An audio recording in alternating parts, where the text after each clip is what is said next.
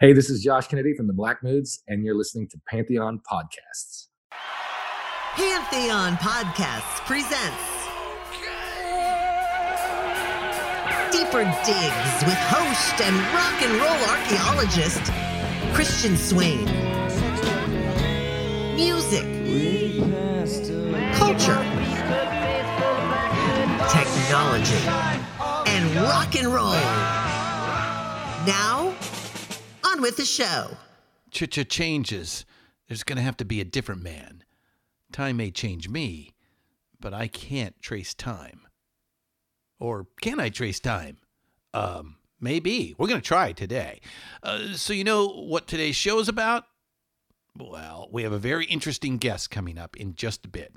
Carrie Kanya was the project lead on a big, new, beautiful coffee table book called Bowie Icon. All right, real quick on the news. First, let me welcome Chris Siznak and Aaron Tamero of the Decibel Geek podcast to the House of Pantheon. Decibel Geek is a podcast that features discussion on all things hard rock and heavy metal from the 1960s through today.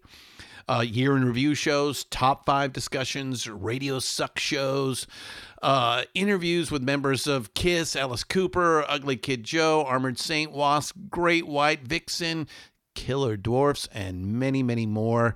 It's a great show. We have enjoyed it from afar for a very long time and are very excited to have them join the network. Plus, these guys are the creators of the Rockin' Pod Expo that's held in Nashville and has been since 2017 until pandemic year. It is the first and best place for music podcasters to gather, such as ourselves. Swap war stories, see guests, and learn new things. Specific to, being a music podcaster and, of course, enjoying and being passionate about the subject of rock music. Now, while we haven't, Peter and myself, or the management of Pantheon, haven't been able to attend so far, some of our hosts have. In fact, I know the Muses did a couple of years ago. And if 2021 proves to be the comeback year we all hope for, you can count on us being in Nashville. It's August 13th through 15th if you want to come and join us. So pencil that in your 2021 calendar right now. Okay, so if you haven't, please check out the new Bee Gees documentary. We have been promoting that for the last few weeks. Though if you are listening to this particular episode later than 2020, the ad may not be in the pre-roll anymore. Well, I got a chance to see the film last night, and as the intelligentsia has been bantering about in the news media, it really is good. Poignant, gives kudos to the genius and uniqueness to their talent as both singers and songwriters. Their longevity alone is worth a look. We here, certainly in rock and roll archaeology, consider disco a part of rock and roll. We'll get into it when we get to that in the episodes that they're not too far away. I mean, we're in 1970 now, so by 1975, disco is certainly becoming a thing. We will explore that. We will show you why it is a part of canon in the Rock and Roll Hall of Fame, in the Pantheon of Rock, and the Bee Gees are a big story about that. So if you get a chance, please watch the documentary. Finally, we have a network sponsor I want to tell you about. This is brand new. Harman Audio, owners of brands like JBL, Crown, Soundcraft, Studer, and AKG, is now working with Pantheon. First up is AKG. Harman has provided each of our hosts on the network with a new AKG microphone called the Lyra.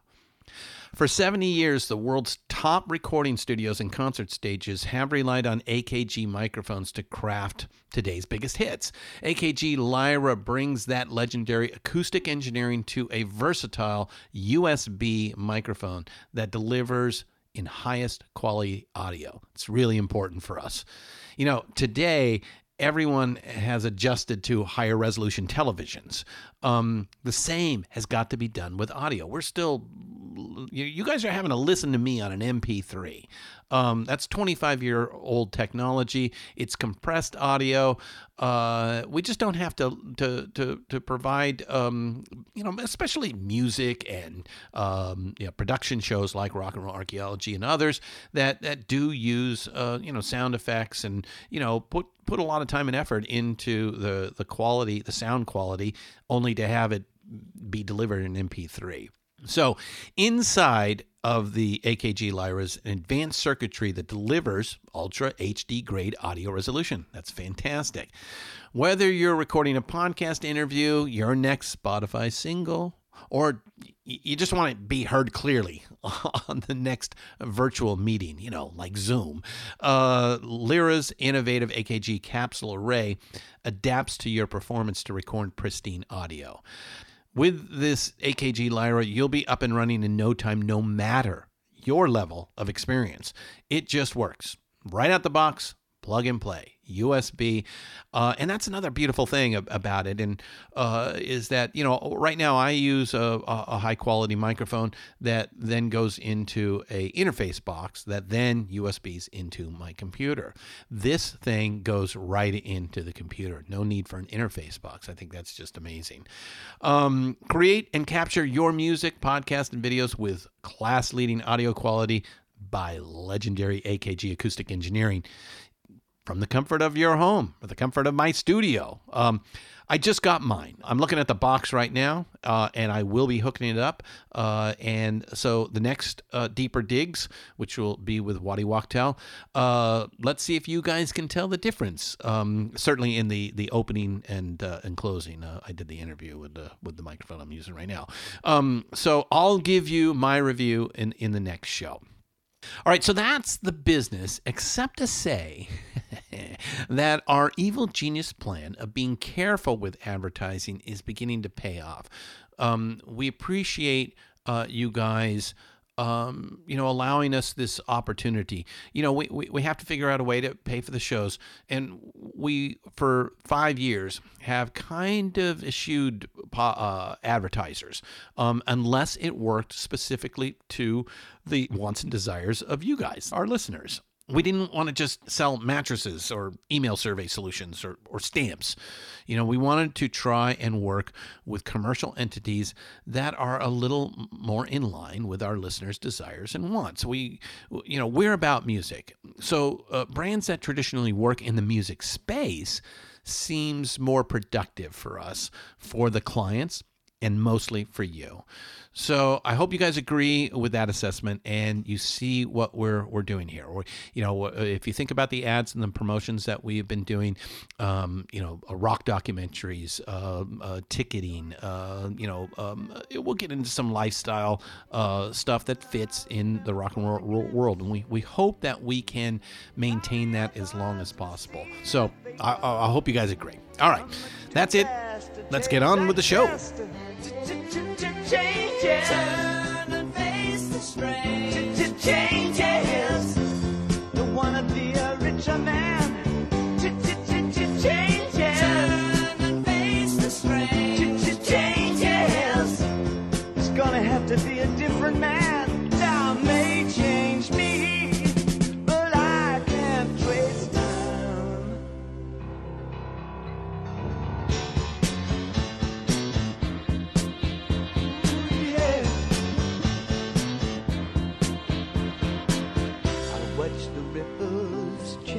Sides, but never leave the stream of warm and permanent sand. So the days float through my eyes, but still the days seem the same. And these children that you spit on as they try to change their worlds are immune to your... Today is about Mr. David Bowie. In January, he will be 5 years gone. Doesn't he have a song about 5 years? Gone at only 69. So also in January 8th, he would have been 74.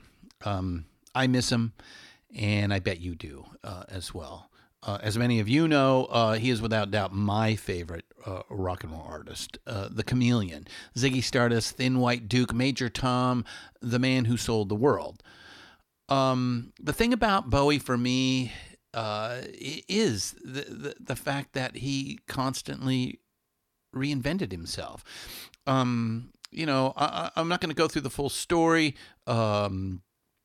today, other than to say that he's one of these guys that kind of knew what he wanted, but didn't know how to get there. He worked really hard throughout the 60s to gain any sort of fame, constantly moving from band to band, trying to find a look and a sound that was his own. Obviously, he hits it big with his first song, Space Oddity, which a lot of people considered a novelty. Especially because it was made right as men were about to walk on the moon for the first time. We just recently discussed that in our latest rock and roll archaeology episode, 1969 part 2.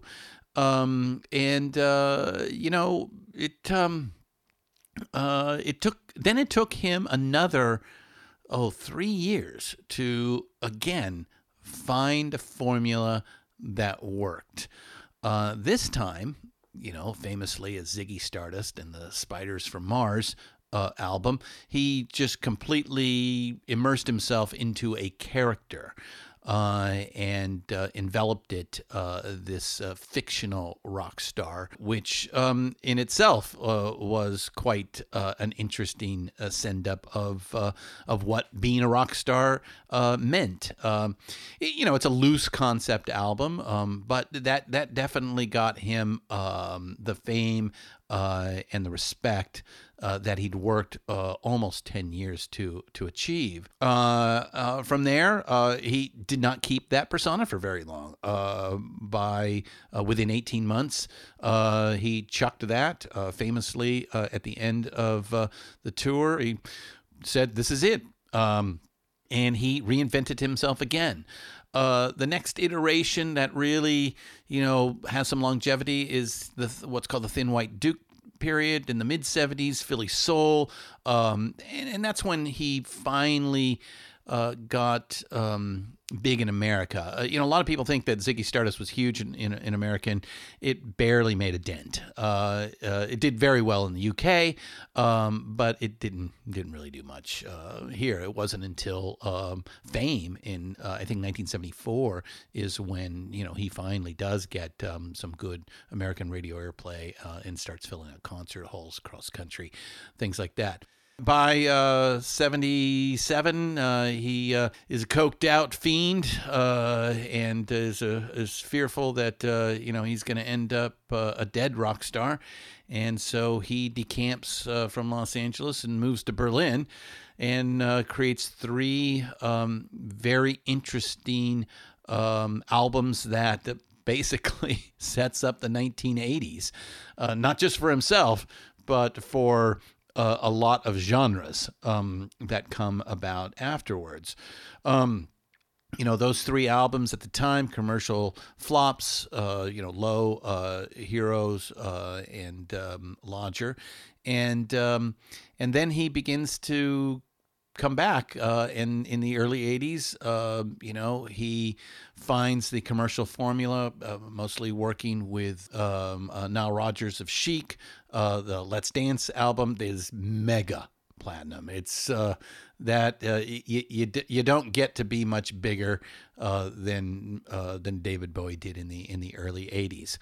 And then after a few years of that, he decides to chuck David Bowie and try to be a band, just a member in a band called Tin Machine. I liked it. I know it didn't go over very well. I can understand why it was a bit confusing for the public at large. But to me, it was a great experiment, and I got to see the band, and they were awesome. In the 90s, while his star wanes a little bit, He does gain, some interesting followers. Trent Reznor, Nine Inch Nails is obviously one who works with a lot of interesting people. Of course, there's the film work and all of that we can talk to. In 2003, he begins his last tour, the reality tour, of which, again, I got to see. Suffered a heart attack on stage and retired.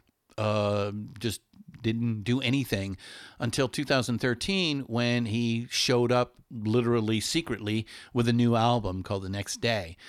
And then in 2016, he created Black Star, the last album, which I'll leave this to the end. I'll come back and talk about that. All right, let's talk about the book. It is called David Bowie Icon, and it is published by ACC Arts Books. It is an incredibly big, beautiful piece of work here. It's filled with photos by, and this is what I think is really cool about this. The book is from many photographers, not a single photographer. We've talked to Mick Rock, who did a lot of Bowie's photography, and we've talked to others as well. But this has got 353 pages, and it is 25 photographers through his life. And there's sort of this chronology to the book. It's not totally done chronologically, but it is basically, going through the early period to these later and later and later periods. So it captures the change of the man and what was going on around him.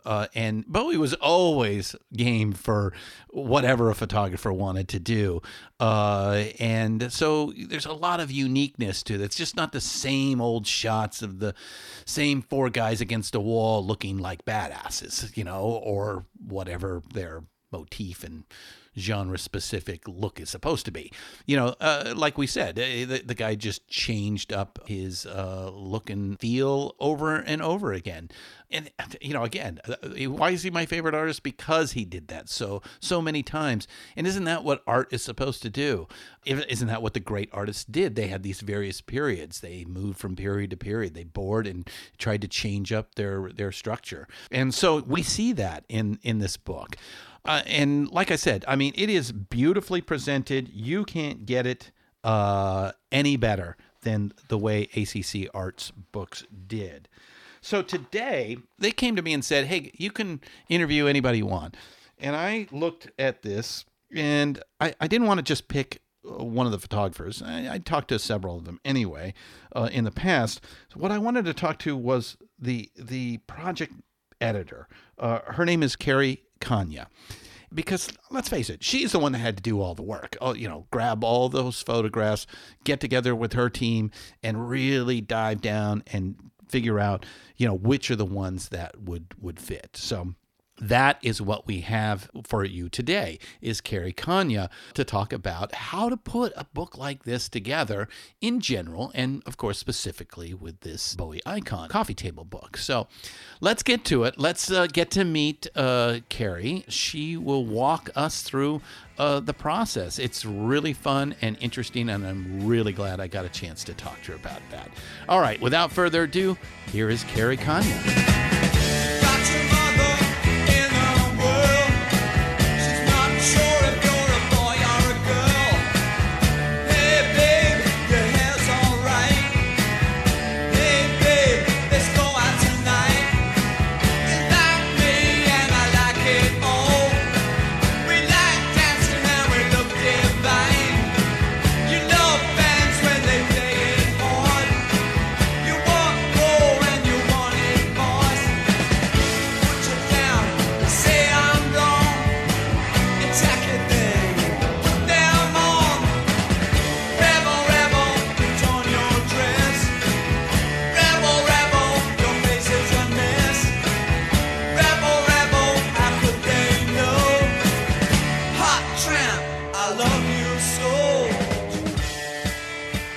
Welcome to Deeper Digs, Carrie Kanya. How are you doing today?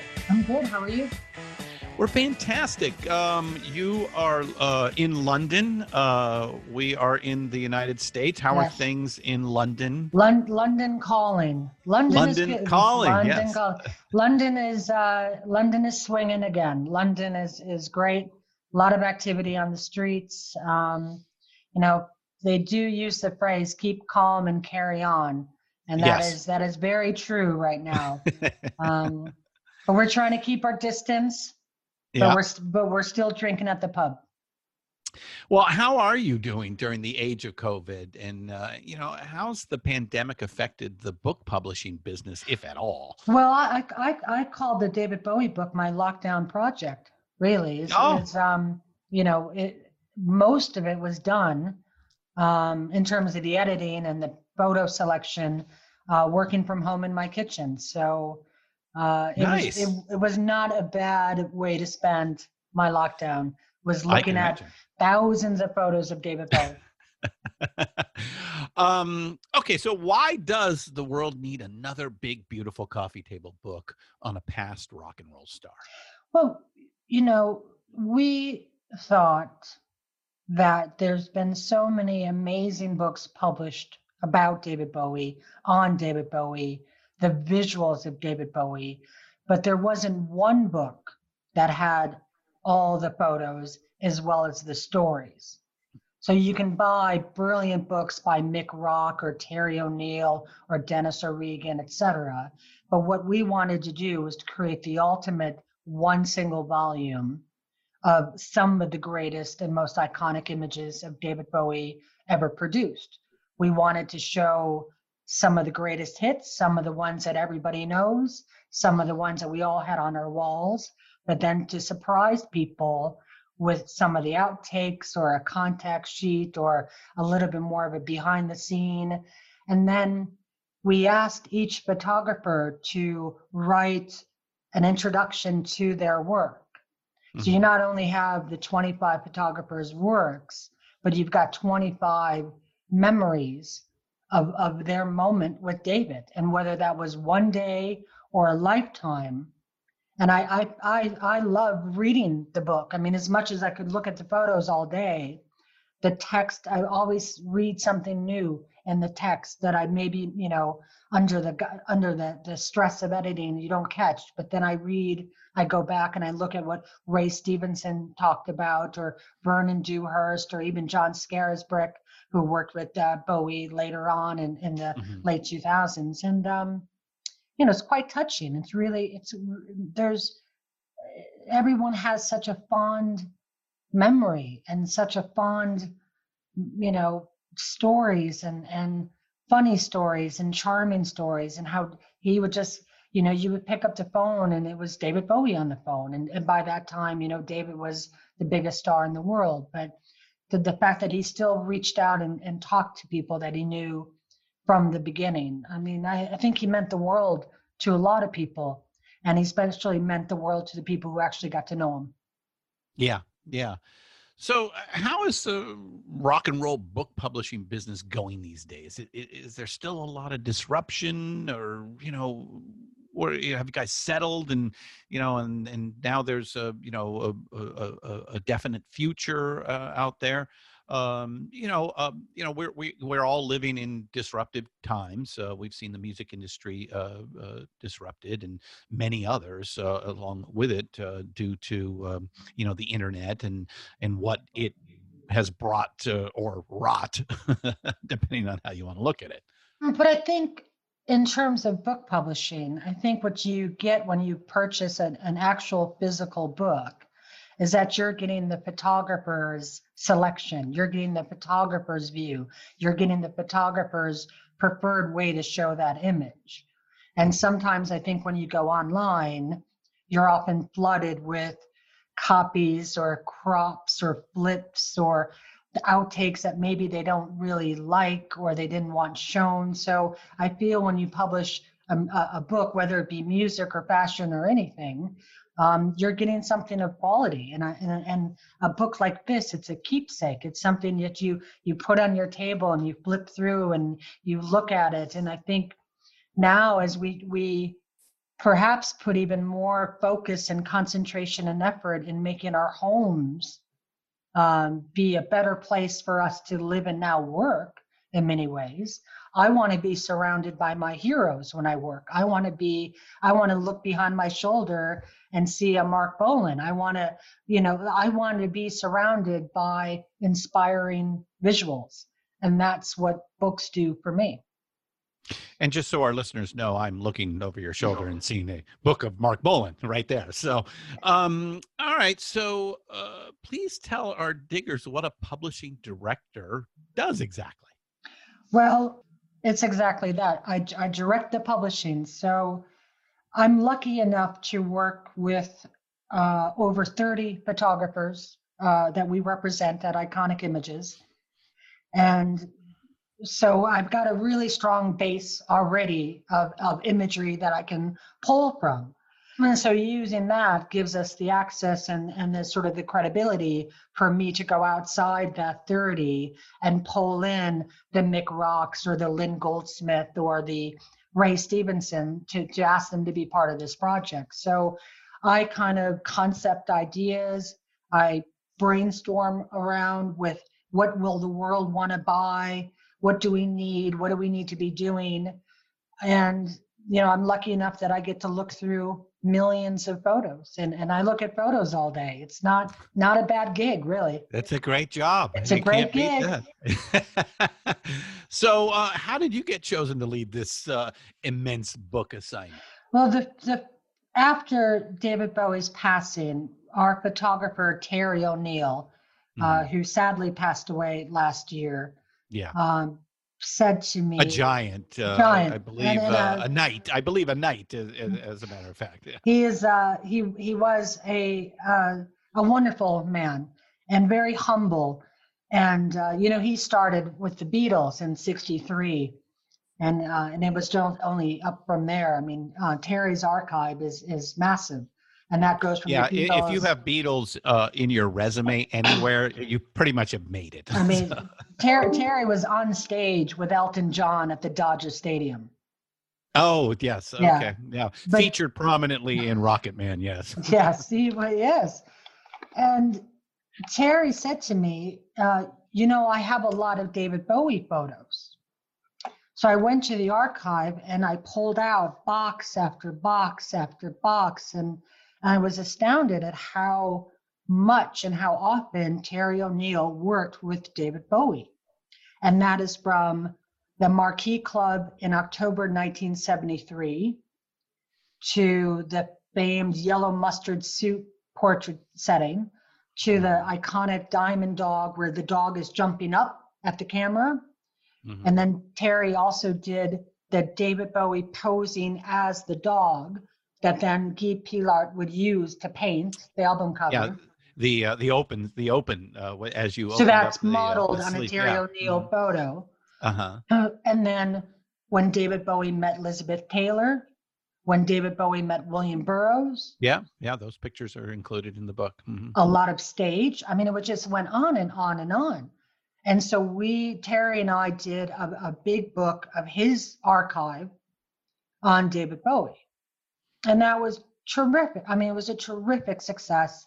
And the events were always very heartwarming, and fans would come and talk to Terry about what was he like. I mean, we were so fresh off that shocking news of losing David. Yes, it was shocking news. It was unexpected. It was it was front page news here. I mean, it was crying on the street level in London. Here's a quick word from our sponsors. We'll be back in a bit. Hello, Pantheon Podcast listeners. Christian Swain here to tell you more about my experience with Raycon earbuds. Our family now has 3 pairs of Raycon earbuds around the house, and my wife just grabbed a pair of the Headphone Pros to replace some headphones from a company that was double the price. And yes, she loves them. Now, if you haven't pulled the trigger on a pair of Raycons, or even if you have, but you're in the market for another pair because they're just that good, well, now is the time to check them out, because they just launched their upgraded model of the best-selling everyday earbuds. With Raycon's upgraded everyday earbuds, now you also get active noise cancellation, ergonomic design, and multi-point connectivity that lets you pair with 2 devices at once. New quick charge function, 3 customizable sound styles, plus awareness mode. Available in a variety of vibrant new colors to complement any and all skin tones. I even have a pair of earbuds in a cool green color. I have tried just about every earbud known to humankind, and these Raycons are fantastic. Seriously, if you've been wanting to check out Raycons, there truly is no better time. You're going to ask yourself why you didn't check them out sooner, and Raycon offers a 30-day happiness guarantee. So what are you waiting for? Go to buyraycon.com/Pantheon today to get 20% off your Raycon order, plus free shipping. That's right, you'll get 20% off and free shipping at buyraycon.com/Pantheon. buyraycon.com/Pantheon.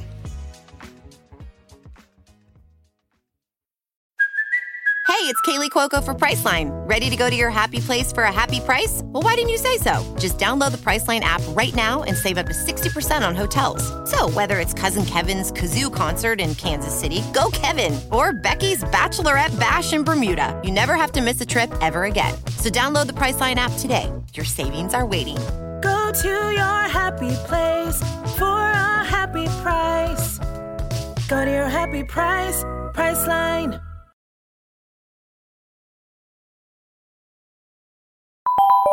And now back to the program. Yeah, to me, it was the closest thing of, you hear about the JFK assassination, which is, predates, my, my consciousness. I was alive, but my consciousness of that. And, as our diggers and he had just released an album 3 days beforehand. And for me, the experience was I had devoured the album, listened to it most of the weekend, had begun to formulate my concepts of what each song meant, because there's always so much insight and subtext to every Bowie song. Yeah. And so, you begin to kind of develop a theory of like, oh, yeah, Black Star, okay. And I can see, look, he's going back to Major Tom here. It's, you could see a lot of these things. I can't remember it's that album or the previous one where a NASDAQ song from Clockwork Orange is in. But, and so you have this idea. And then, 3 days later, the news arrives and the whole album totally changes meaning overnight. I've never experienced that before in my life.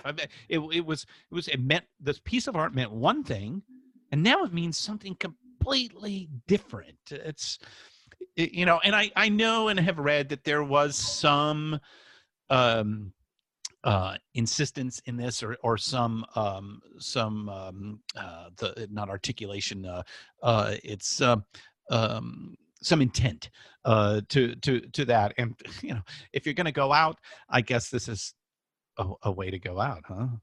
A way to go. I mean, what a perfect ending in many ways. You just, you let your final project, your art out, and then you're out. Yeah. So you did do a book about Bowie with O'Neill. With O'Neill.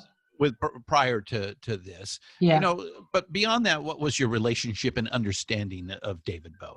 Well, I knew. I mean, he was the first. Were you an early fan, or? Yeah, and it really was the first poster on the wall for me. Really? And and I'm sure it must have been.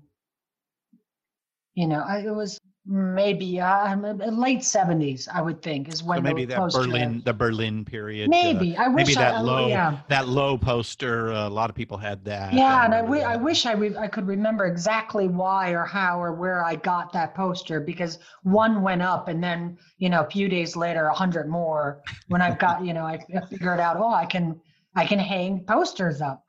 Yeah. And and I was lucky to see David Bowie in the 80s when he was doing the Serious Moonlight. Oh, yeah, that was the peak of his commercial career. And that, that to see him live. I mean, I saw every gig that could come through town. I went because that's what you did. I mean, Yeah. we weren't sitting at home looking at 50 TV channels. We had the three, and Yep. so we went out. Yeah. Those were the days, The good old days. good old days when we didn't have phones. We didn't know how to meet somebody. You made a date, you set a time, and they should show up. Yeah, hopefully they should show up. Yes, and the waiting outside for tickets. We're lining up the night before. Was an event. Well, yeah, it was a communal event. It was, I think you would agree that like me, this is the closest to church I ever really got. Well, this was my spirituality. It was for us, for me and my little gang. It was a community. It was like-minded people in a small town who wanted to stay up all night to make sure they got a ticket to a certain concert. Yeah. And I remember as clear as day, it was Mainstream Records is the outlet that we waited outside all night to go buy a David Bowie ticket, or any of the bands that would find their way through my town. And so I grew up with David Bowie in many ways, and remember as well on TV is when he appeared with Bing Crosby singing Little Drummer Boy. Yeah. And I remember I must have been a kid just being mesmerized by that, as much as I was mesmerized when Debbie Harry went on the Muppets. Yeah. I remember, those type of cultural touchstones because that was what you watched on TV. And so now to come full circle and have the opportunity to work, obviously not with David Bowie, but with people who knew him either as childhood friends like George Underwood or Jeff McCormack or Vernon Dewhurst, who lived with David Bowie. I mean, it's just really quite astounding to be involved in this sort of project, to see these images in a new light, and to come into a book that, I think the book is terrific. I mean, it is as good as I hoped it would be. Well, without giving too much away, I keep picking it up and going through it. So I think I feel you here. So is there a favorite period that Bowie means to you, or a song, or, is there, and I know that's a hard question because, if somebody asks me today, it may be one thing, and if they ask me tomorrow, it may be a different thing. Yeah. I mean, we at home, we listen to the albums quite often on vinyl. It is definitely a common ground between my husband and I, in a sense that we both love David Bowie. So if we're not sure, a wonderful thing to build a relationship on. Yes, I know, it's David Bowie, Roxy Music. We've got a few, and that's I think it's a little bit low. Heroes. Berlin. Yeah, and I think it's. I don't know. Well, you mentioned some punkers earlier on, the Ramones, so that tells me a little bit about your age bracket in rock and roll, and let's face it, that Berlin period harkens. It's a clarion call to so much that comes afterwards. The entire new wave and romantic genres are born out of those three albums. So I can see where that speaks most to you, and it's funny, those albums were not huge commercial sellers. They had some very good critical praise, but they were definitely kind of off in their own world and weren't necessarily thought highly culturally at its time. But as the stories come to an end and we've all been able to look back, it does seem more and more like that's the peak Bowie, certainly, if not commercially, I mean, certainly influentially, is that period there. So I can understand that. But I think like with all artists, you maybe you buy that album that's a commercial success, but then you go back to the back catalog. And I started to buy the backlist. I go, you buy Let's Dance because that's the album at that moment, but then you go back and then you go back and then you figure out Iggy Pop. And then suddenly you look at Roxy Music. And then Lou Reed and then Velvet Underground. Then it explodes and you're onto television. Yeah. And you're thinking, where was I? And let's face it, this is a guy who, constantly reinvented himself. He is the template for that. Madonna, Lady Gaga, those two would not exist if it wasn't for Bowie and what he created in that period of the early 70s through most of the rest of his life. Certainly until, I don't know if you got to see the reality tour. I got to see Bowie 3 times at 3 very distinct periods in his career, and loved him to death from the very moment I saw him. I saw him on Don Kirshner's rock concert, 1973. I'm probably 12 years old, and to me, there is a rock and roll space alien. That's what I want to be. Done. Was had a fan for there. But each time I saw Bowie, it was interesting. It was it was definitely a character. Until the last tour, that reality tour. I walked away going, oh my God, I feel like I really saw the real David Bowie this time. Yeah. Well, that's what, Terry O'Neill would say that. He said that he treated David like an actor. Yeah. So when he was on stage, when Terry was shooting Bowie on stage, he looked at it like it was a stage performance. Mm-hmm. And that was, when you see the Hamlet-like, with the skull. I mean, that is cracked actor. Yeah. Theatrical. Yeah, and he picked up on all that. I mean, obviously the Lindsay Kemp mime period helped develop that. Let's face it, the English have always been and understood that theater is theater. It doesn't matter what you're doing. You're putting on a show. The American rockers always tried to find some sort of authenticity, and I think that's a big break between those that understood. No, this is show business as opposed to, and in there's some ways space for that. I mean, there is. Yeah, there is. Oh, definitely for both. Without doubt. But I think it's those that understood that this was a professional process.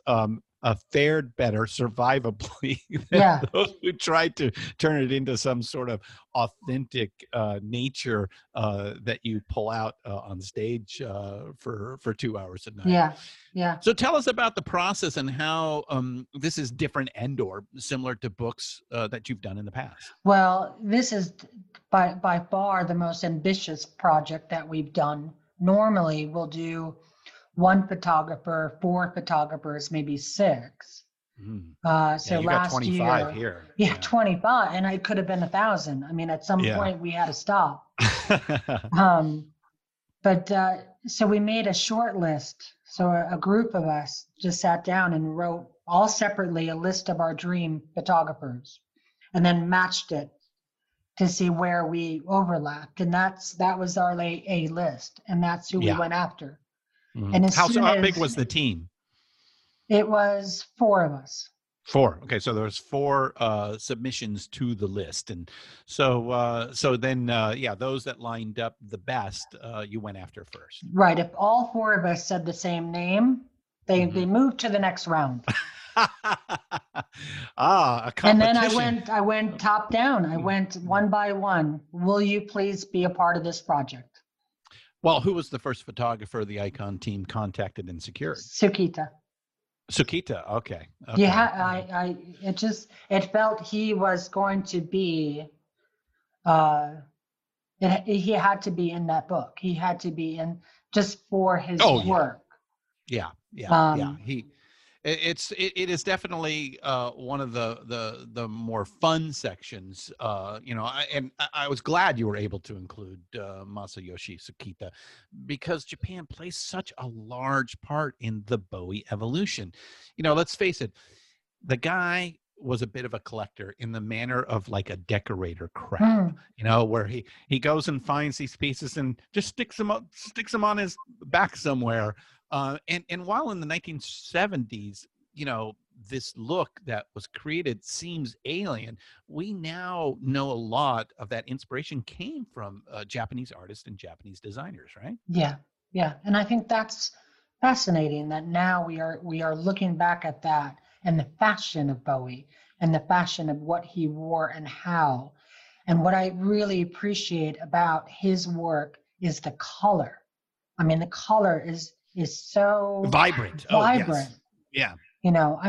We work a bit on some Jimi Hendrix archives, and for the most part, the Jimi Hendrix images that I have are black and white.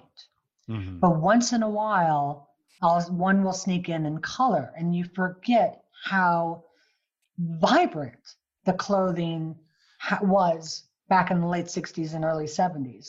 The yellows and the reds and the purples. And then Bowie took it that next step with the makeup and the hair and the orange and the platforms and the kimono-like inspiration that he went to Japan with and came out with. And that's why I felt his participation, that we needed to have that sign off before I could go to anyone else. Mm-hmm. Mm-hmm. Mm-hmm. And Very so good. as soon as he said yes, the rest followed.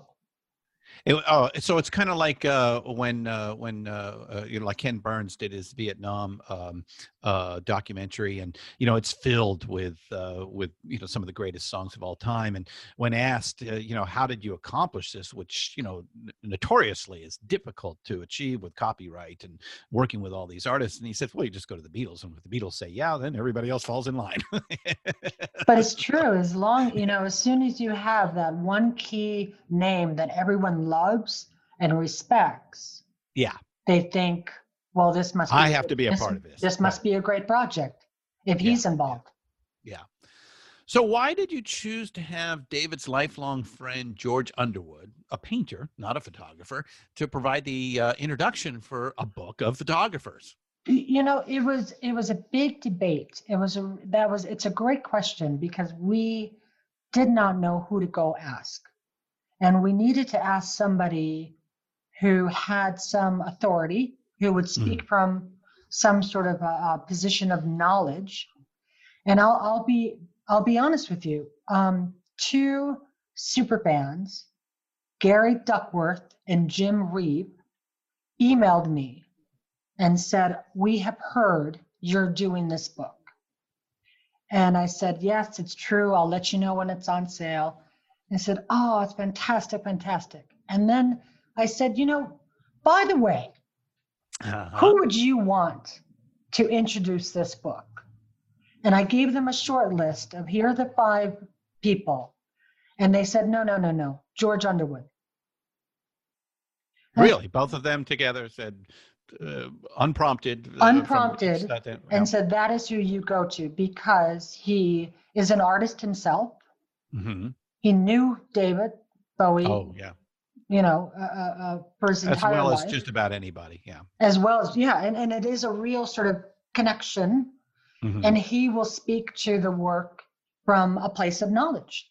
And I thought, I think they're absolutely right. I thank Gary and Jim for recommending George to us. Pointing you in the right direction. Okay, so who are the other 5? No, I can't say that. I'm not gonna tell you that. I had to ask. I figured that would be the case. Were you disappointed? It is a tough question, because you could go. Yeah. Oh. You get. Do you get a filmmaker? Do you get another photographer? Do you get a writer? Do you get an author? You could have got another musician, but I didn't. It wasn't his son Duncan, who is taking some control over his legacy. Iman, obviously, might be an option. Yeah. So to your point, there's there is a lot of people. I mean, to be able to just narrow it down to 5, I think was pretty good to begin with. So, but George does make a lot of sense because he knew David as long as just about anybody else still alive. Right. And they retained that connection throughout their lives. Yeah. And that's why I thought it was so important to have Jeff McCormack participate in the book, because I felt like Jeff's connection and memories and photography is just another visual example of a friendship and of how close that Jeff and David were throughout their entire lives. And I thought having then George and Jeff participate in the book, it just felt really real. Mm-hmm. So how disappointed were you that you couldn't find early photographs of him? I mean, other than the few that you get from the Conrads, there's not a lot of photography from the early days. I think there's a few pictures of him with his family when he's a child, and not much definitely when he was a teenager and a developing person. Well, we didn't want this to be a photographic biography. Right. So you wanted to stick with the professional photographers. And that is what this book is. It's a professional photographer's viewpoint on one subject. Yeah, and which that really was, is.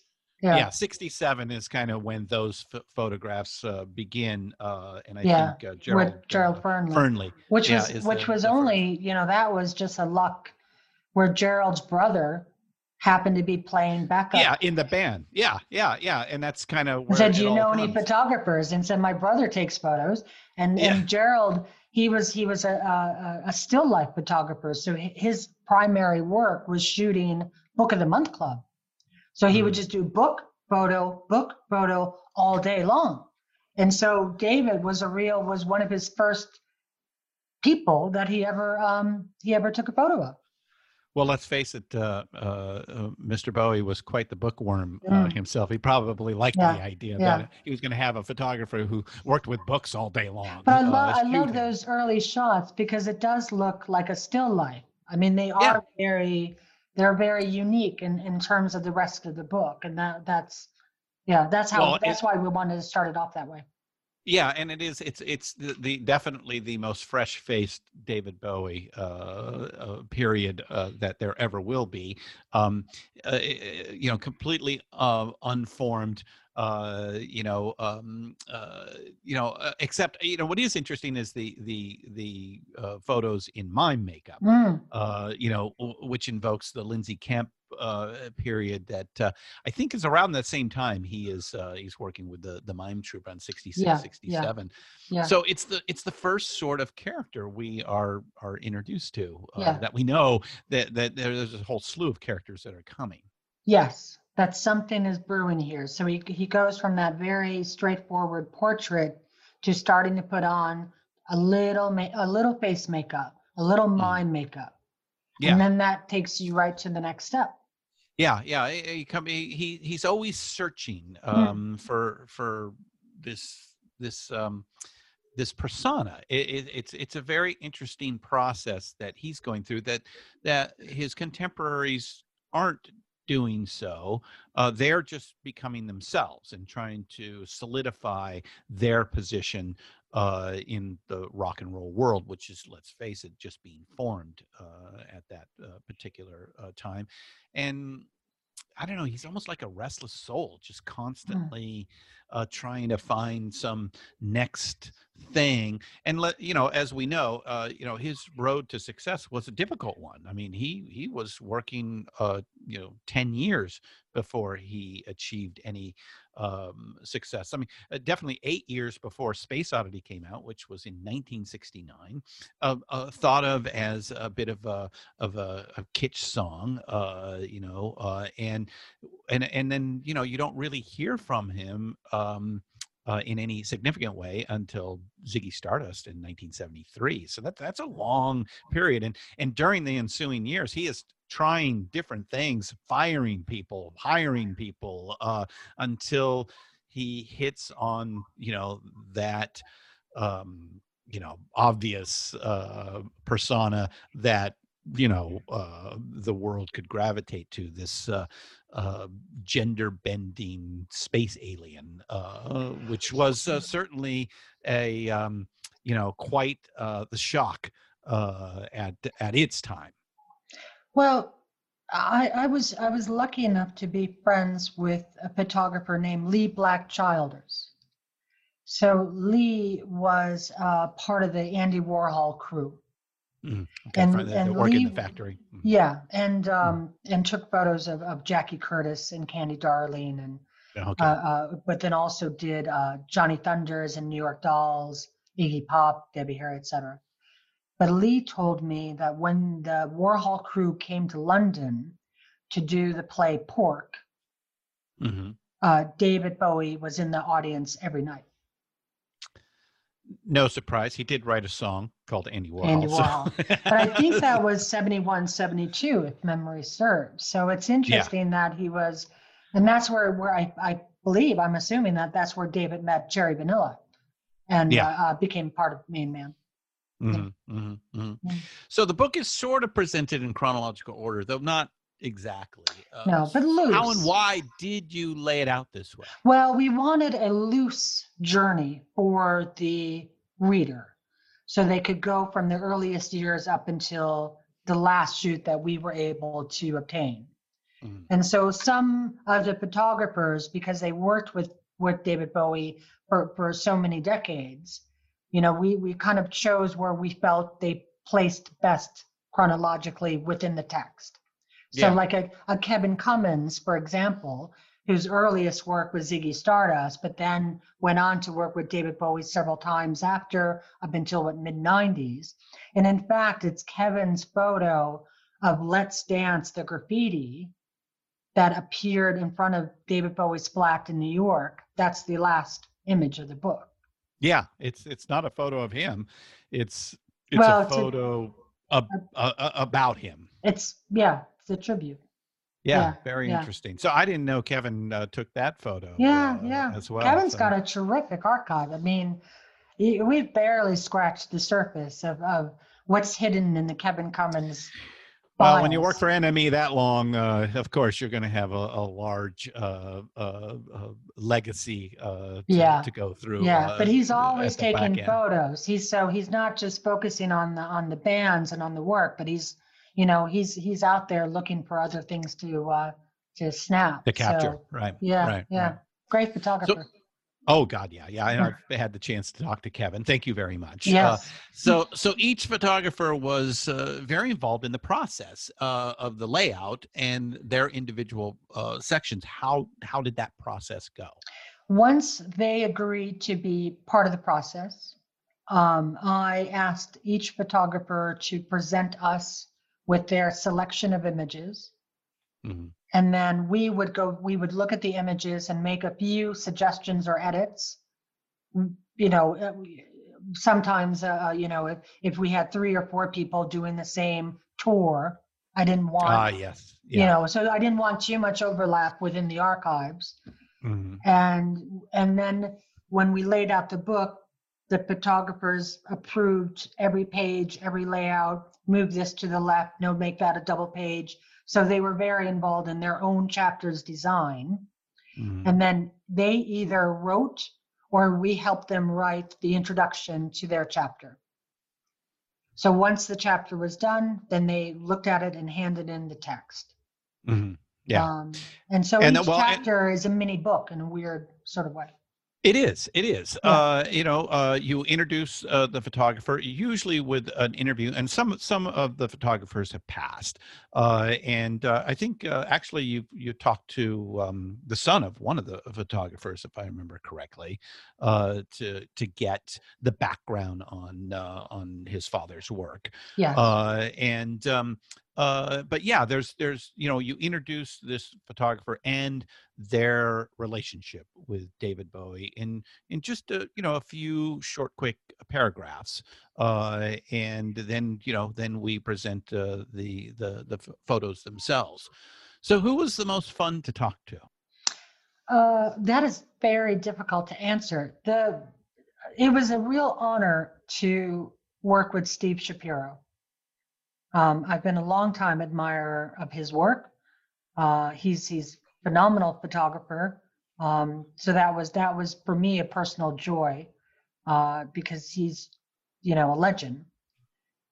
I think the most fun was John Scarisbrick, because those were just the most unusual visuals that we came across, and they were so different to what came before, that hearing about his work and his process and he had such good memories about the details of working with David Bowie on this specific project, that I felt his enthusiasm, and I felt his, oh, it was great. You kind of felt that real joy come back to, oh my God, yeah, that was amazing.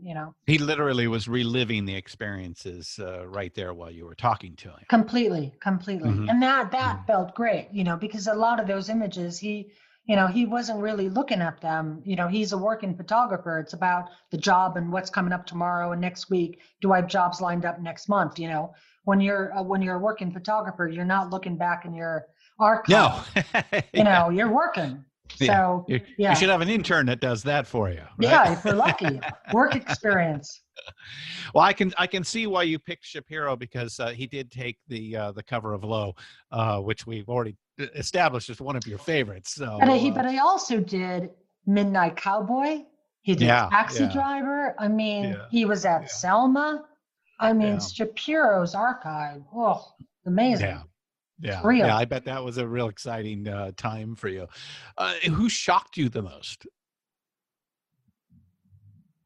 I don't think anyone shocked me, because we were already very aware of what visuals we were to go after. So when we chose the photographers, we knew, well, we have to have that shot. We have to, that's the one we want. So we're like with Sukita, we needed heroes. Yeah. So that's the cover of Heroes, right. I mean, Mick Rock could have. I mean, obviously Mick Rock has done his own phenomenal book. Let's face it, the rock star of all photographers. Well, I mean, the guy should have been a rock star himself. He is a rock star, I think. I mean, he's not named Rock on accident. Yeah. I think, and also the two others that shocked me. Well, shocked is not, but I was really happy to get into the book, was Lynn Goldsmith, who is phenomenal. I mean, there's another archive where, her earliest work up until what she's doing today. I mean, she's a terrific photographer, and so I was really thrilled to have her. But then it was Andrew Kent, and he took, if you ask what's my favorite photo, I'm going to tell you, it is on page, if I could read the page numbers. Yeah, I can't ever. Oh, here we go. Oh, I know. It's the Bowie at the party in Paris. Oh, with the birthday cake. With the birthday cake. So page 196, 97, I think. And I love that shot. I love everything about that photo.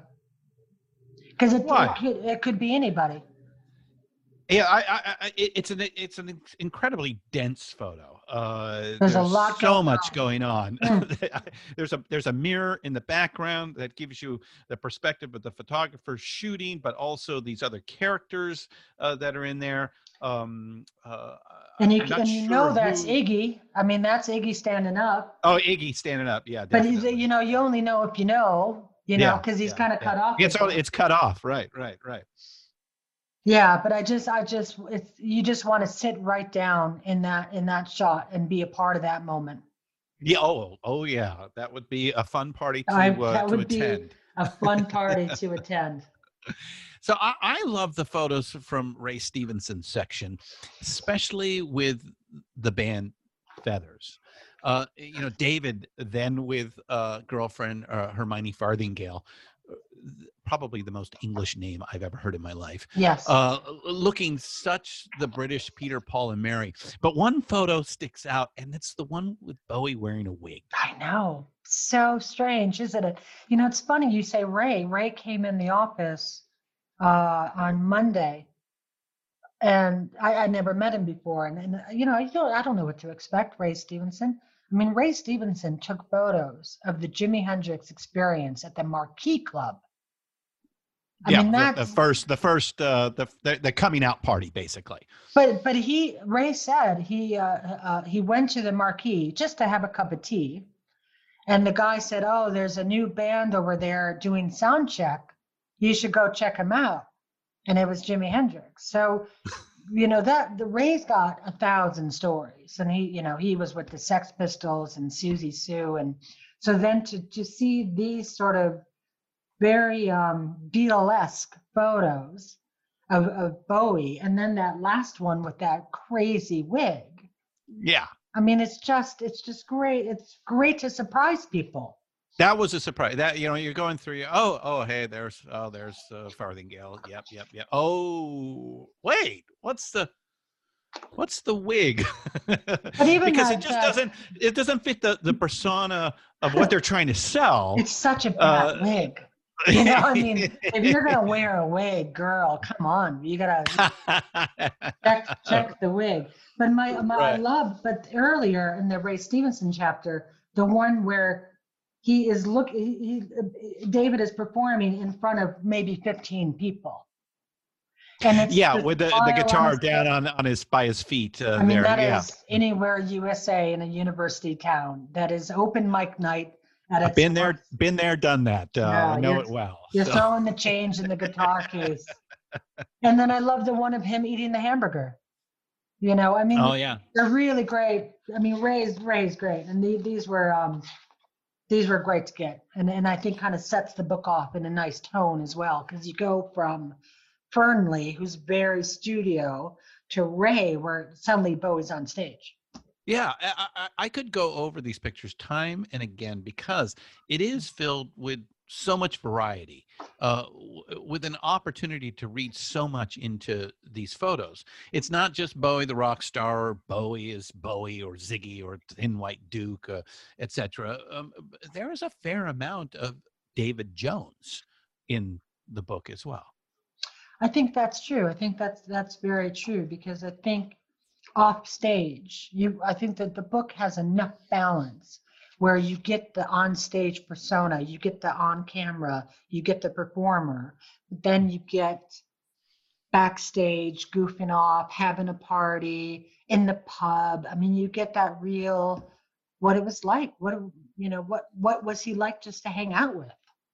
The one photo that really hit me was by Brian Eris, and that's with David and his just-born daughter, Lexi, on his chest with the view of the New York skyline in the distance. So humanizing and sad. But it's such a beautiful photo. I mean, that could be any father with any baby. Oh, yeah. I mean, there's just such a warmth and an intimacy, and it's just such a loving moment in the book. And that's why we also put it by itself. We didn't want to put anything else around it, because it just needed its own space to breathe. Moment. You need a moment with that before you can turn the next page or go back. Yeah. Yeah, it even just thinking about it, conjures up emotional questions of, we live in a world without David Bowie. That sucks. I don't understand. It's all been downhill ever since. It sure has. I have a theory that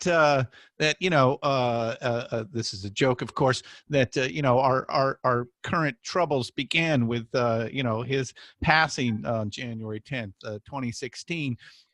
He himself was keeping the universe in balance, and now that he's gone, we're all out of balance. It's all gone to shit. So. Yes, it has. We all know that the man is the original rock and roll chameleon, taking a crown from Little Richard in some ways. But we have all have our favorite characters or periods. I think we've kind of established it, but I just want to make sure. I think it's that Berlin era. Is that to you what really means the most, or does it change day by day? I think it changes. I mean, musically, that's the album I go to the most. Mm-hmm. I mean, but visually, there's nothing more visual than the Ziggy years. Yeah, just the insanity of the clothing, the costuming, the makeup, the band itself, the shoes. Yeah, I mean, even when he's barefoot, the shoes are amazing. I mean, it's just I don't know how he balanced on some of those platforms. Yeah, or just like you mentioned, barefoot. Just that length of his body. That crazy Sukita shot again. Oh my gosh! And he's practically naked on stage, and you got Nick Ronson in the back, but Bowie is just in his poor little Lord Fontenoy outfit. Hearkening to Louis XIV or something like that. So that was all fantastic, beautiful periods of creativity and excitement. You mentioned the vivid colors that existed back then, and we kind of live in a muted world these days, don't we? And have for a couple of decades now. It seems more black and white than full Technicolor.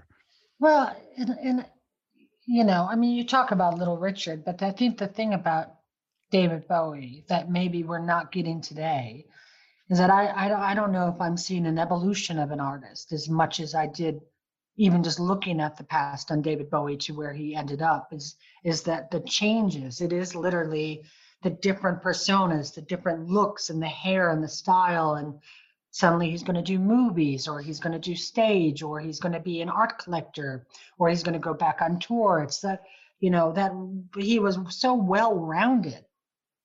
Where today I feel like we see the same visual and the same type of music and the same video and the same performance with more money thrown at it than sometimes taste or creativity. It's a very interesting thought. I don't believe you're far off on that. You could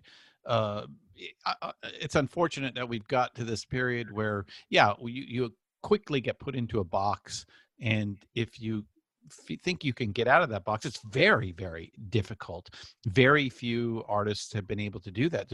We get very little crossover nowadays, where I mean, if let's pick the man himself. It is not far from glam rock star in 72, 73 to Thin White Duke or Philly Soul in 74, 75.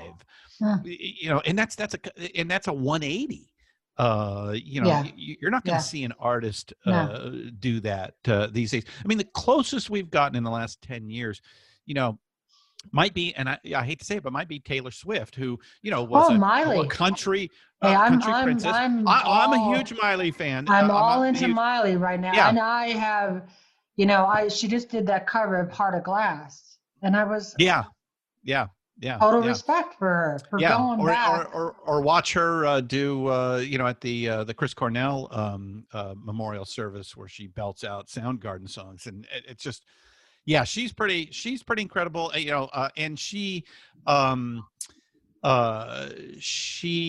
is a searcher herself. And I know this for a fact. I got to meet her once, and she engaged me in rock and roll lore, and this was like when she's like 18, 19 years old, and I'm like, really? You're a pop princess and you're interested in Pink Floyd? And well, she grew up in it.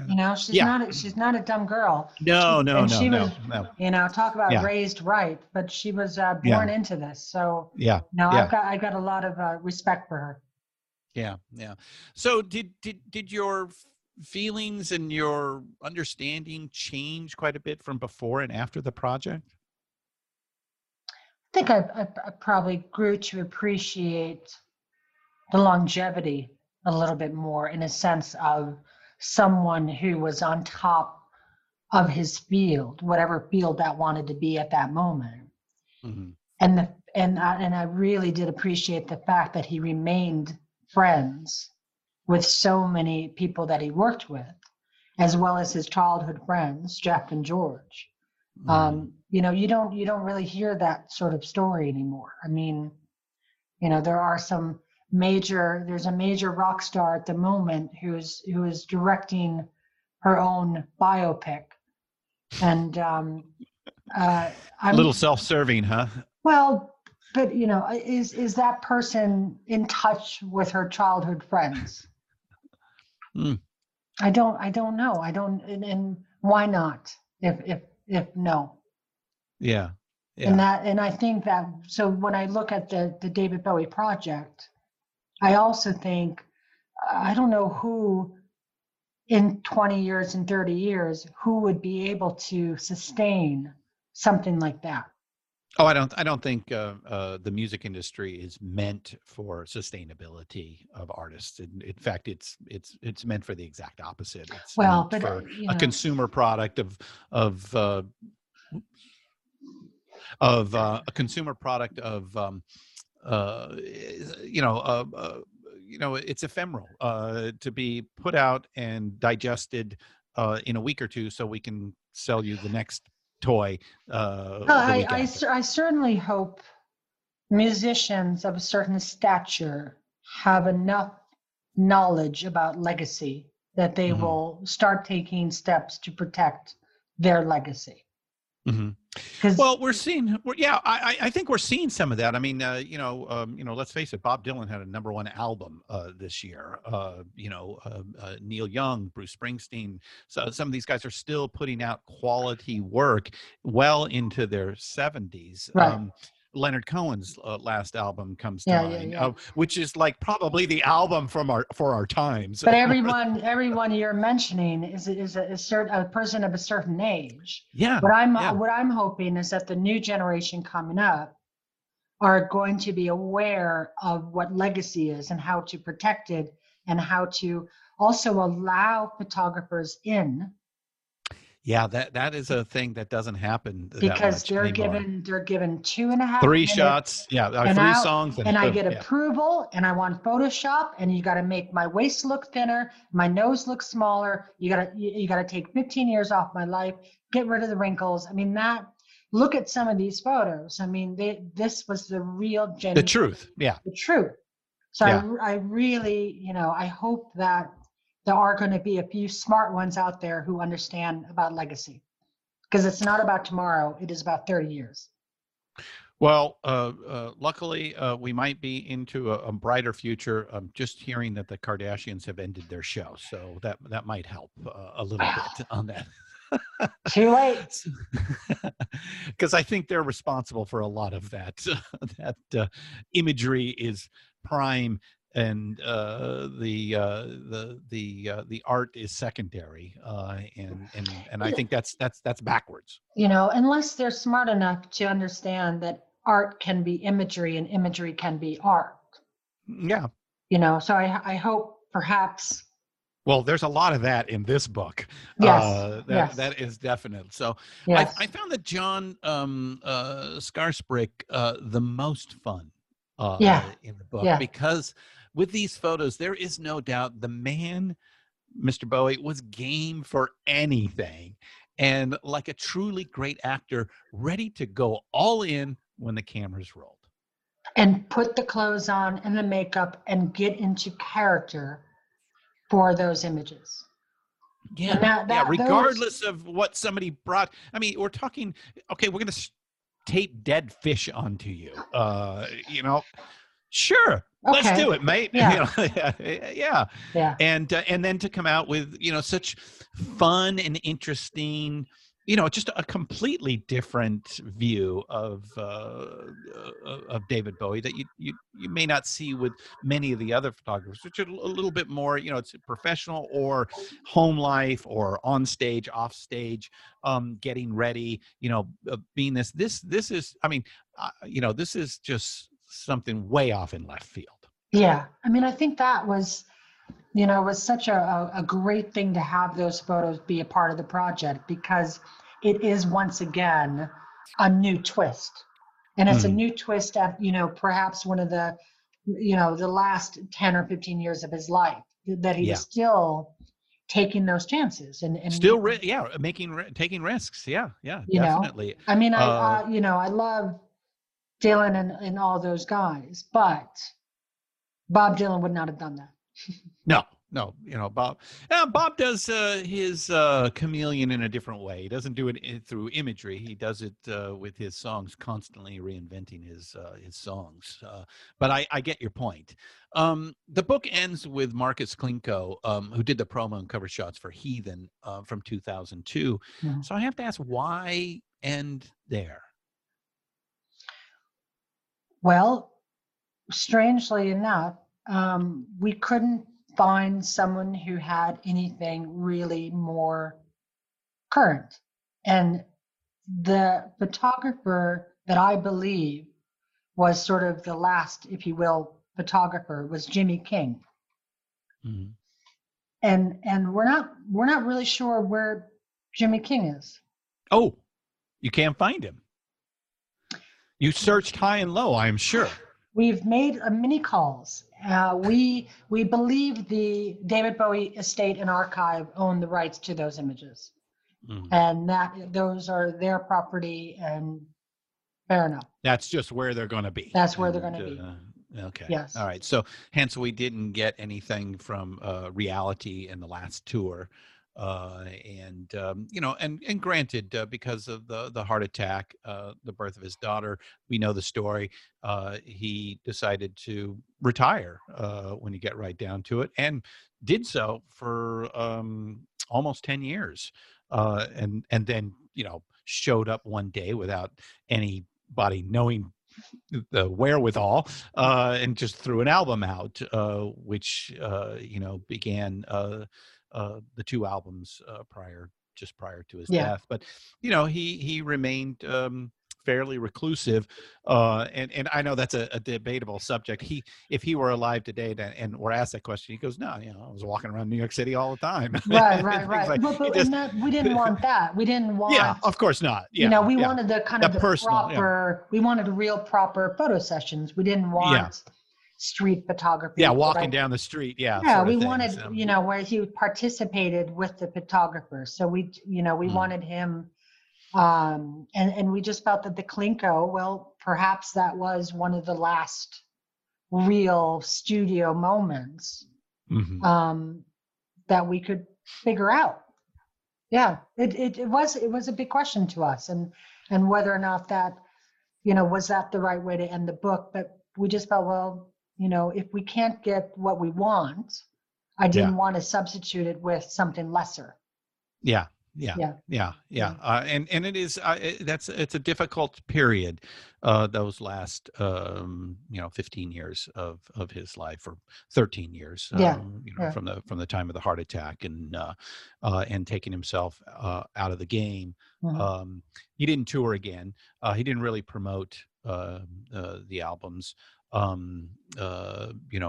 officially, other than some videos. There was no tour or any of that. So how did you and the team feel when you called the project complete? Were you all satisfied? Is there something you wish you'd been able to include?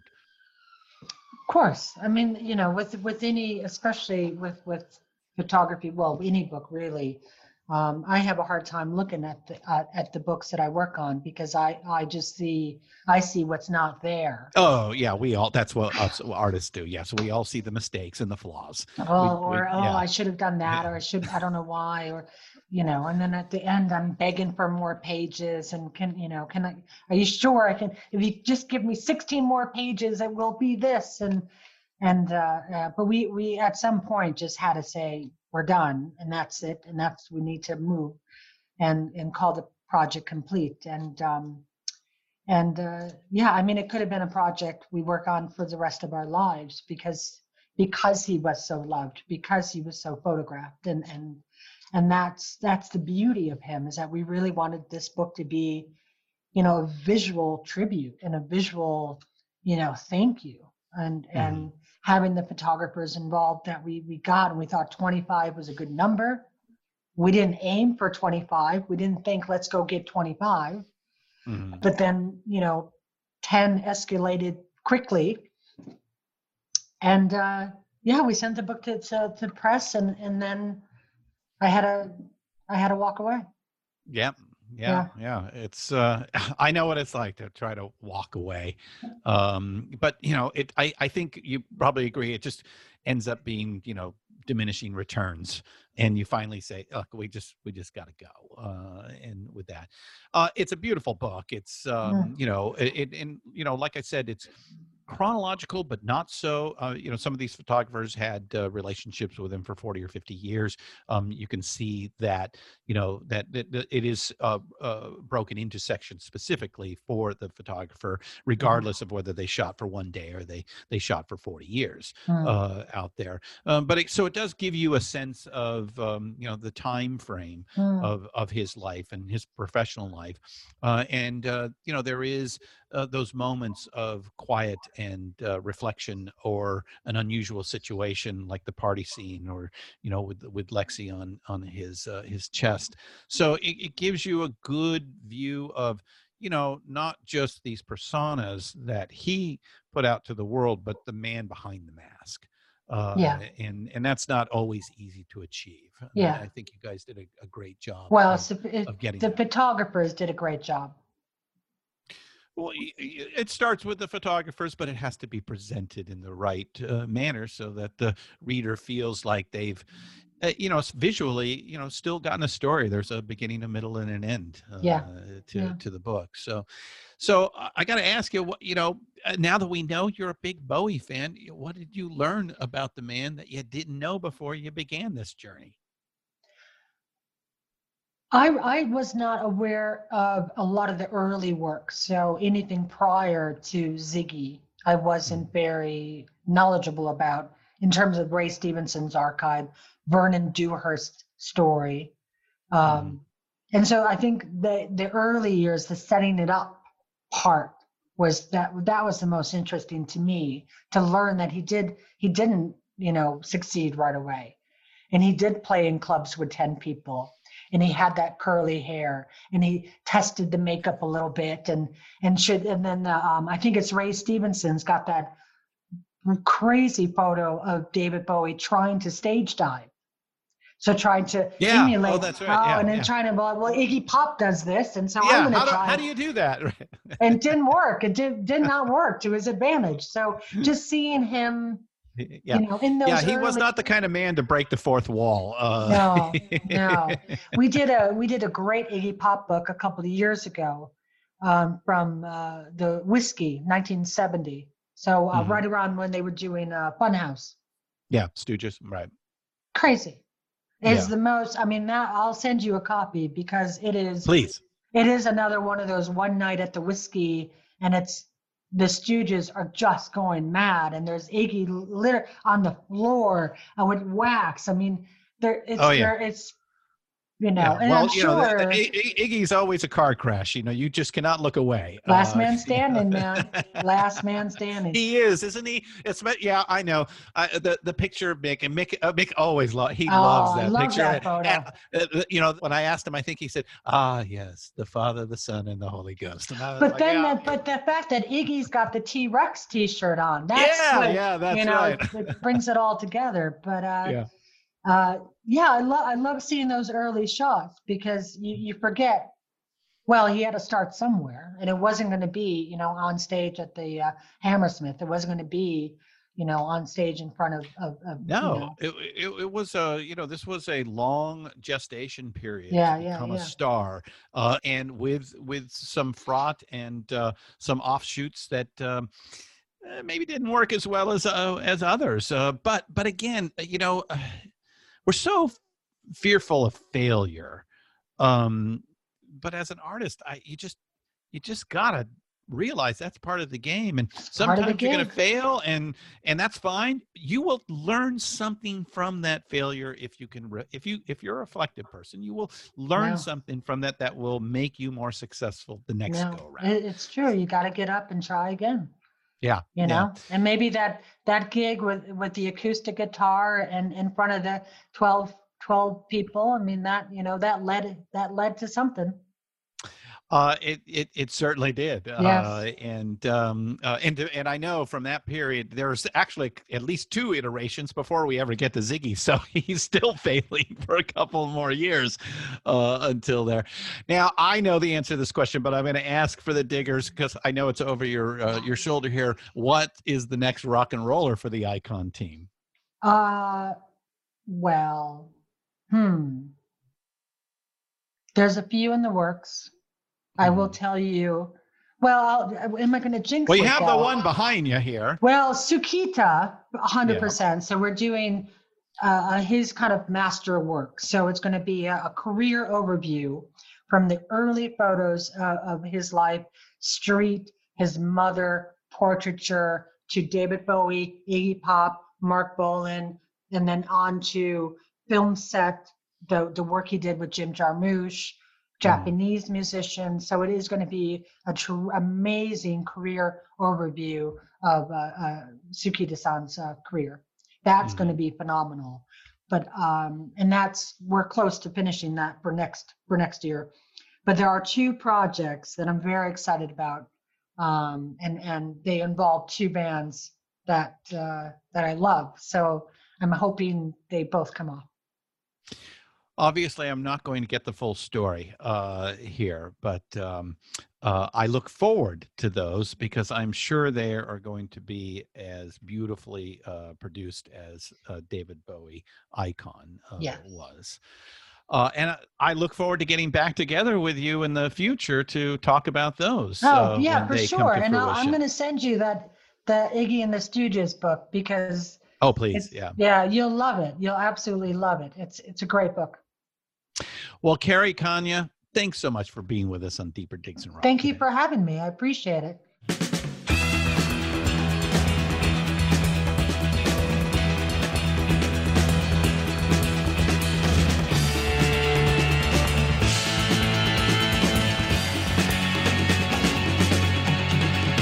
You know who I am, he said.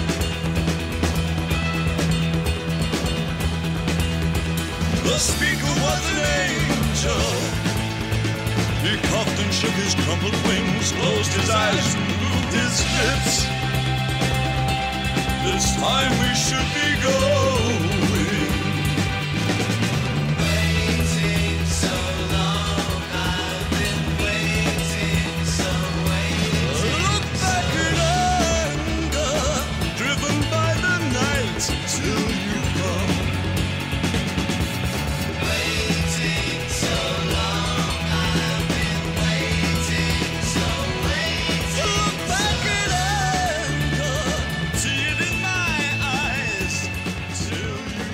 All right, let's hear it for Carrie Kanya.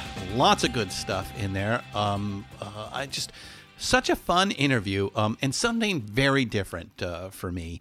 And I hope you guys enjoyed it as much as I did. Make sure you go and get yourself David Bowie Icon from ACC Arts Books. You can find it online, no problem. Of course, you are not going to want any kind of online version. I don't even think that's available. You're going to want the real thing. If you are a Bowie fan, this book will sit prominently in your library. It's one of those things where you can pick it up, and it works so well with the subject because he's constantly changing, and the photographer's constantly changed as well. And so you kind of get this new view of the man that I hadn't picked up on before. I really, in an esoteric way, I can't put my finger on why this worked so well for me, other than I felt like I was seeing something new. And there are some unpublished photos in here. So I highly recommend this. And I mean, if you are a Bowie fan, you have to get this book. So I'll leave you at that. All right. So I said we'd come back to Black Star. And the reason I want to is that, again, in early January. January 8th is Bowie's birthday. I believe it was the 10th when he passed away. And Black Star came out on his birthday in 2016. There was no mention of him being ill. It was kept very quiet. And so, I get the album, and it's a very different Bowie album. I think, personally, it sits up at the very top of his catalog. It may be the best album he made. Top to bottom, first of all, it's a jazz rock album. A lot of people don't know that Bowie had a huge love and understanding of jazz. It came a lot from his brother, who, his older half brother, who taught him all about jazz. And so I find it really interesting that the last album that he makes is this jazz rock album. It's still a Bowie album, but it's got this jazz component to it that's amazing. For me, the crazy thing is that, it came out, and this was a Friday. I know it viscerally. And, I put it on. I listened to the tracks, Black Star, the first track. It's like a 10-minute rock opera that invokes, and if you've seen the video, it evokes, the Major Tom mythos that Bowie now has brought back for a third time. As Space Oddity, and then Ashes to Ashes. So for the third time, he comes back. Lazarus was the big single on there, but all the songs on this album I thought were pretty amazing. So I'm listening to it January 8th and going, wow, this is a really good album. And God, I really hope he comes back out and tours, and, thinking, that maybe, he'd gotten healthy and that, he could, come back to us.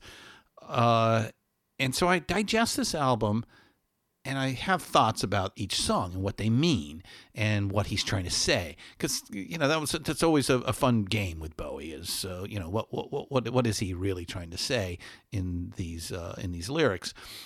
And then Sunday night, I'm working. We were working on a rock and roll archaeology episode. And my wife comes in and says, it just came out of the wires that David Bowie passed away. And I was in shock. The first thing I did was put Black Star on. And every song meant something completely different. I'd never experienced anything like that before. If this was, as some have suggested, this was a present to all of us before he left, that was pretty shocking. I know Tony Visconti has said that is not the case, that, Bowie was still working on some things and, had hoped to come back and do more. But all I know is that the album meant one thing, and then it meant something different within 3 days. And I never had that happen before. I never, there's plenty of rock stars that have died, and you listen to their music and it doesn't dramatically change. It still holds what it held when you first listened to it. This was insane. I never thought of something like this happening, where, which tells me the interpretive value of these songs, and it enlightened me on art and all kinds of amazing thoughts that I'd never had before, because of the experience. So I just wanted to lay that on you, and leave you with that. So do go out and get the David Bowie Icons book. You won't regret it. Next week will be our last show of the year, and we're going with one more of the immediate family. We're getting down to the end here. We've been parsing those out for the last 6 months. We've had Leland Sklar and Danny Korchmar and Russ Kunkel so far. We still have Steve Postel coming up, but next week will be the Zelig figure himself, the man who you have seen and not known for decades, playing guitar by such greats as Stevie Nicks and Werewolves of London, Warren Zevon, and many others. Like I said, a true Zelig character in rock and roll. Waddy Wachtel will be our guest next week. All right? So until then, hey, you guys know what to do. First of all, have a good Christmas and holiday and whatever it is you celebrate. And then keep up the rockin'. Look up here, I'm in heaven. I've got scars that can't be seen. I've got drama, can't be stolen. Everybody knows me now.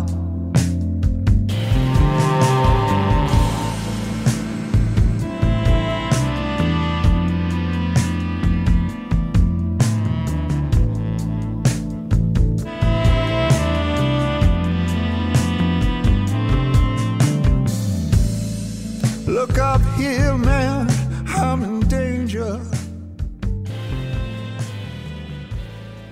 I've got nothing left. Deeper Digs is hosted by Christian Swain. Produced by Christian Swain and Peter Ferrioli. Sound designed by Busy Signal Studios. Engineered by Jerry Danielson, Christy O'Donnell, and Leslie Barker. Find all of our shows, notes, and social links at pantheonpodcast.com. Contact us on social at Pantheon Podcast on Facebook and Instagram. Tweet us at Pantheon Pods. All songs can be found used in this podcast for purchase or streaming wherever you get your great music. Please pick up these amazing tracks.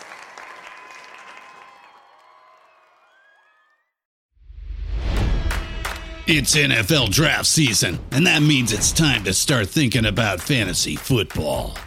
FantasyPoints.com features industry-leading experts and prognosticators using proprietary hand-charted data to help you score more fantasy points. FantasyPoints.com is the place to go for whatever kind of fantasy football you play. Whether you play fantasy football, daily fantasy sports, or do a little bit of everything, Fantasy Points has the meticulously researched content to guide you to victory.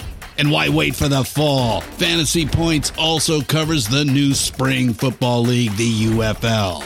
Join the guru, John Hansen, Scott Barrett, Joe Dolan, and other massive names in the fantasy football universe with an exclusive offer. Use code Pantheon for 15% off any Fantasy Points package, including the all-in package, with access to every article, tool, and data nugget that Fantasy Points has to offer. That's FantasyPoints.com and code Pantheon for 15% off at Fantasy Points. FantasyPoints.com, code Pantheon. Score more fantasy points.